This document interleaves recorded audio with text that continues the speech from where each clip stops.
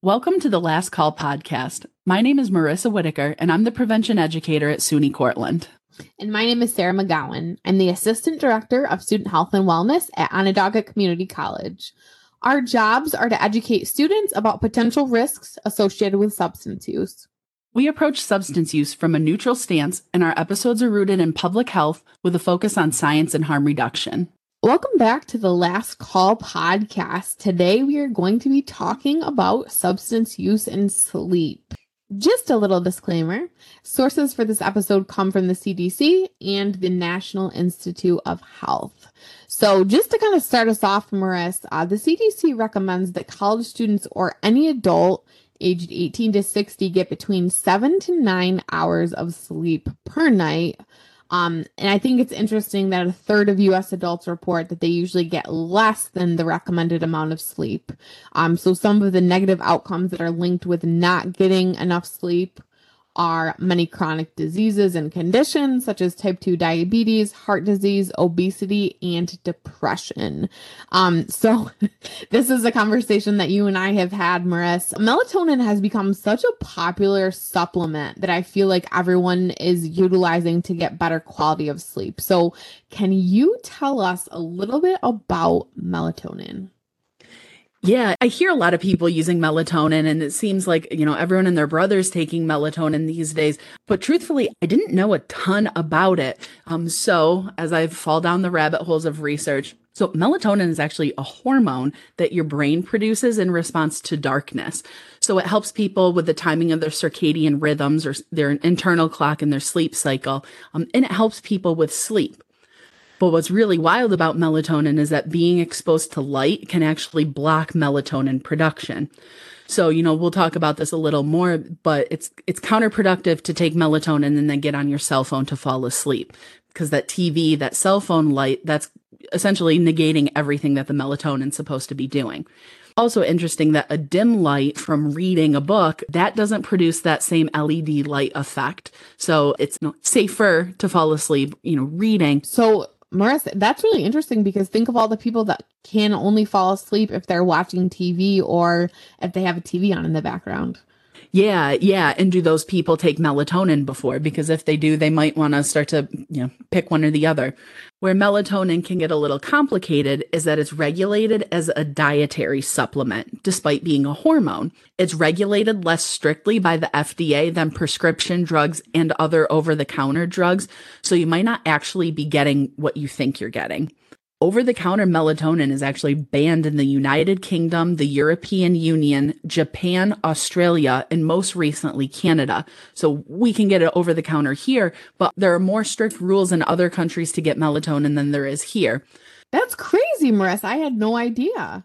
Yeah. And what's really wild is that melatonin content, they did some research similar to CBD. Sometimes I think melatonin is this big fad that I'm taking this, but do you know what you're getting? Because they did research on melatonin that, was purchased from random locations, and the content varied from 83% less to 478% more melatonin that was listed on the label. So what you might think you're getting is not actually what you're getting. For a little harm reduction around that, if you are going to purchase melatonin, you're going to want to look for a USP verified mark on the product. And USP stands for the United States Pharmacopoeia, to be sure what you're getting on the label is what actually is in the bottle. It's also really interesting, Marissa, because thinking about the ways that people shop these days, Amazon, you could be buying what looks to be a legit product on Amazon, but if you don't see that USP mark on it, it could be completely different than what you think you're consuming. Yeah. And different additives. So it's CBD and melatonin. And it's okay. So what doesn't this have? And it's not saying that there aren't benefits to either of the two, but it's also not this magical snake oil that's going to make you have a restful sleep too. Well, and just kind of thinking about that you're putting additional hormones into your body. I don't think people think of it like that. I think they think of it like they're just taking a pill, but what are you ultimately doing to the hormones that you already have in your system if you're adding additional ones? Yeah. And so this is actually kind of a good segue to talk about sort of the safety of melatonin. So, short-term use of melatonin, that's where most of the research lies. And, it appears to be safe for most people to be used short-term, recovering from jet lag, trying to reset a sleep cycle, people that are like shift workers. You're not getting jet lag flying from Long Island to central New York, because of the start of the semester. Like, that's not jet lag. There's not a lot of information on the long-term safety of supplementing with melatonin. And what we have found out, the National Institute of Health found out that there's a small but growing number of people who are taking far more than the 5 milligram dose that's recommended for short-term use. So I'm just going to take an extra melatonin because I can't sleep tonight. And then you pop 3 of your gummies. That's not how it's recommended to be used either. 5 milligrams. We talk about this a lot when we talk about, cannabis products, and what that looks like. But it's so interesting because on a lot of the bottles, like of those gummies, it will say the serving size, is 10 milligrams. And to get that, you consume 2 gummies, but how many people are actually, just taking what it's recommended, or just taking that 5 milligrams? I've purchased bottles that have 10 milligram, serving sizes, and I had no idea that the actual recommended serving size was only 5 milligrams. And, similar to with cannabis, some states have 5 milligrams, some have 10 as the serving. There's a lot more research, I think, that needs to be done looking at especially the long-term use. And, for melatonin supplements, particularly at doses higher than what the body normally produces, there's not a lot of information about what the possible side effects are to get a clear picture. So, the side effects that we know about could include headache, dizziness, nausea, less common, but, stomach cramps, irritability, anxiety, low blood pressure. A lot of these are side effects of not getting enough sleep in general. So you're taking something that also gives you these side effects. We're not sure about a lot of it. And also, like, how does it interact with other medication that you're taking or allergic reactions that somebody could have? Yeah, that's really interesting, Maris. And, one other last thing, and this is something that, you hear a lot. It's like, well, I have insomnia. Melatonin helps with that.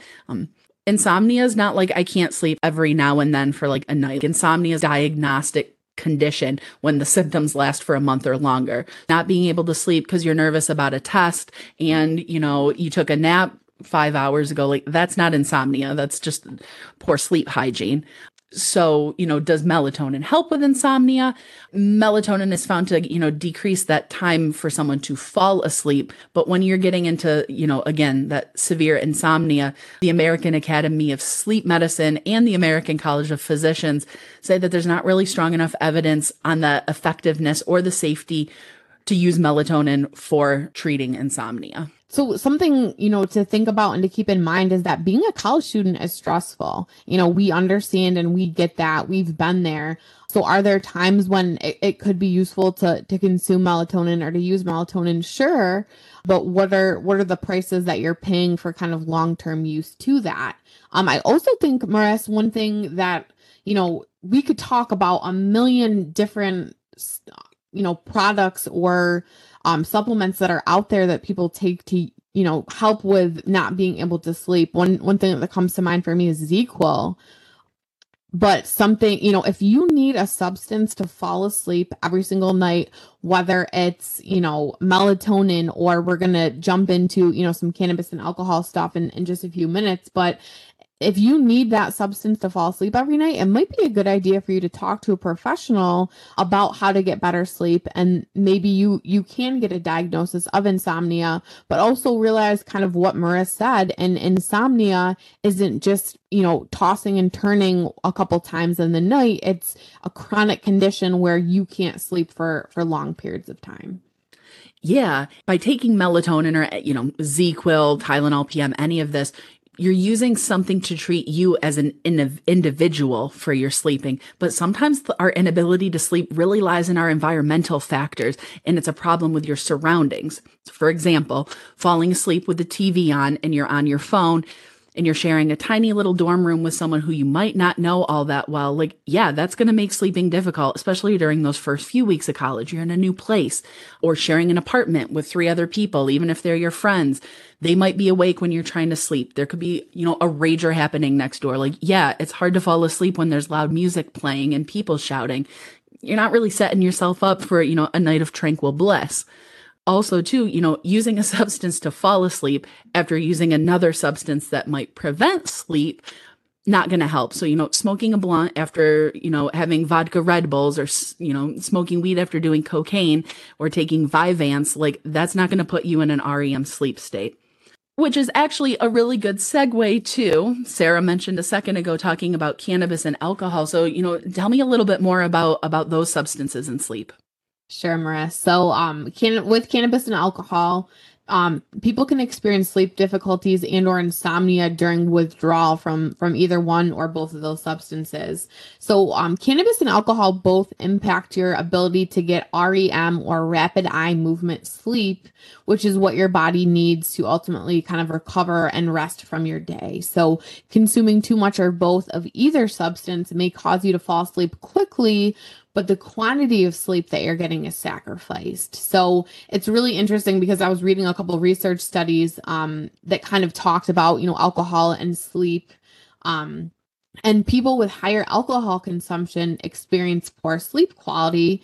They have trouble staying asleep, and sleep duration is often disrupted or lessened as a result of drinking. So, Marissa, it's also kind of funny that in this study that I was looking at, they also said that people who consume alcohol are more likely to snore.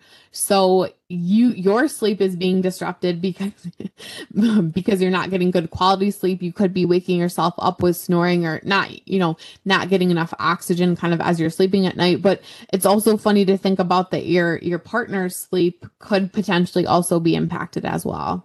So you get like alcohol-induced sleep apnea. Yep.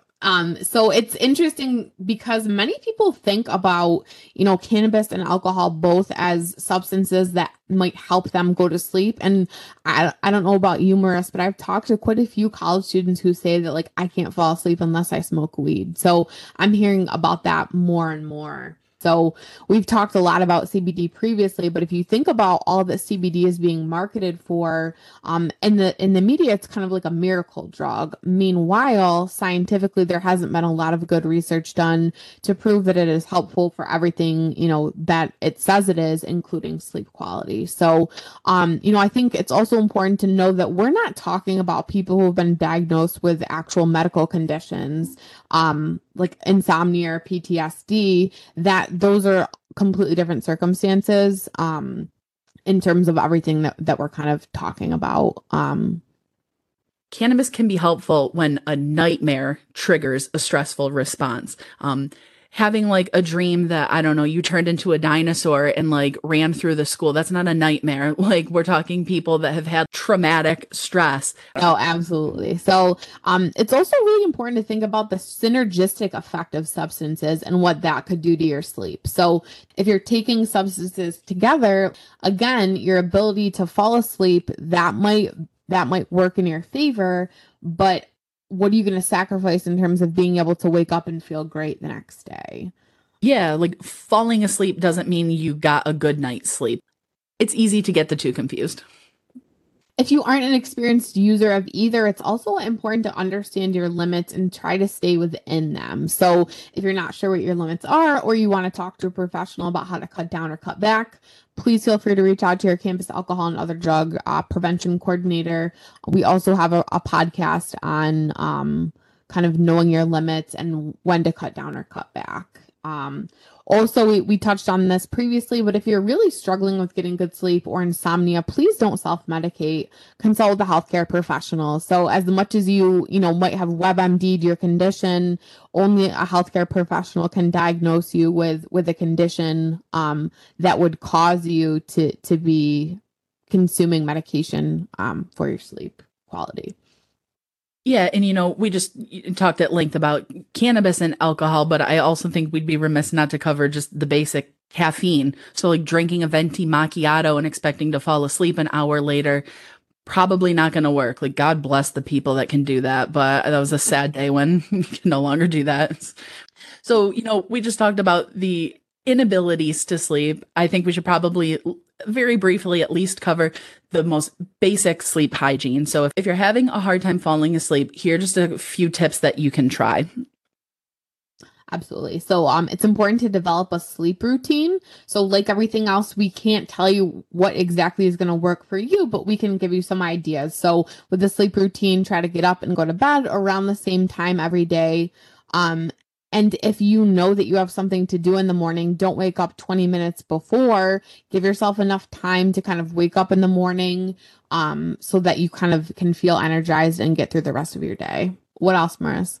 And this one is really hard. I fall prey to this as well. So I have something to improve upon as well. But turn the lights off. No screens. This is your TV, your cell phone. Blue light glasses can be helpful, but if you're trying to fall asleep with glasses on, which that's the worst, turn your stuff off. Like that keeps you awake. That's like the whole point of cell phones is to stimulate attention and, get your brain fired up. Falling asleep scrolling through Instagram not going to help you get a good night's sleep. Yeah, or even playing games, Maris. Like how many people play games on their phone to like relax or wind down, and then like you're just reactivating your brain's like ability to like get into something. Like Candy Crush is not going to help you fall asleep. Sorry. I know nothing about that, but Two Dots does. Just kidding. Anyway, you can also take a hot shower or a hot bath before to relax. Also, you can read a book or do something to wind your brain down. So, like you said at the beginning of the episode, Marissa, it's really interesting because a book light doesn't turn on that brain response that screens do. So, reading can actually be helpful because it kind of tires your brain out as you get kind of more into what you're reading. Reading a textbook might not do the trick. But it might, you never know. It might. I mean, depends on what your class load looks like. So 2 birds. Oh my God. Also try to move during the day. So try to get some exercise, because that can actually tire you out and make it more easy for you to fall asleep at nighttime. So whatever, movement feels good to you or that you enjoy, try to incorporate that into your day.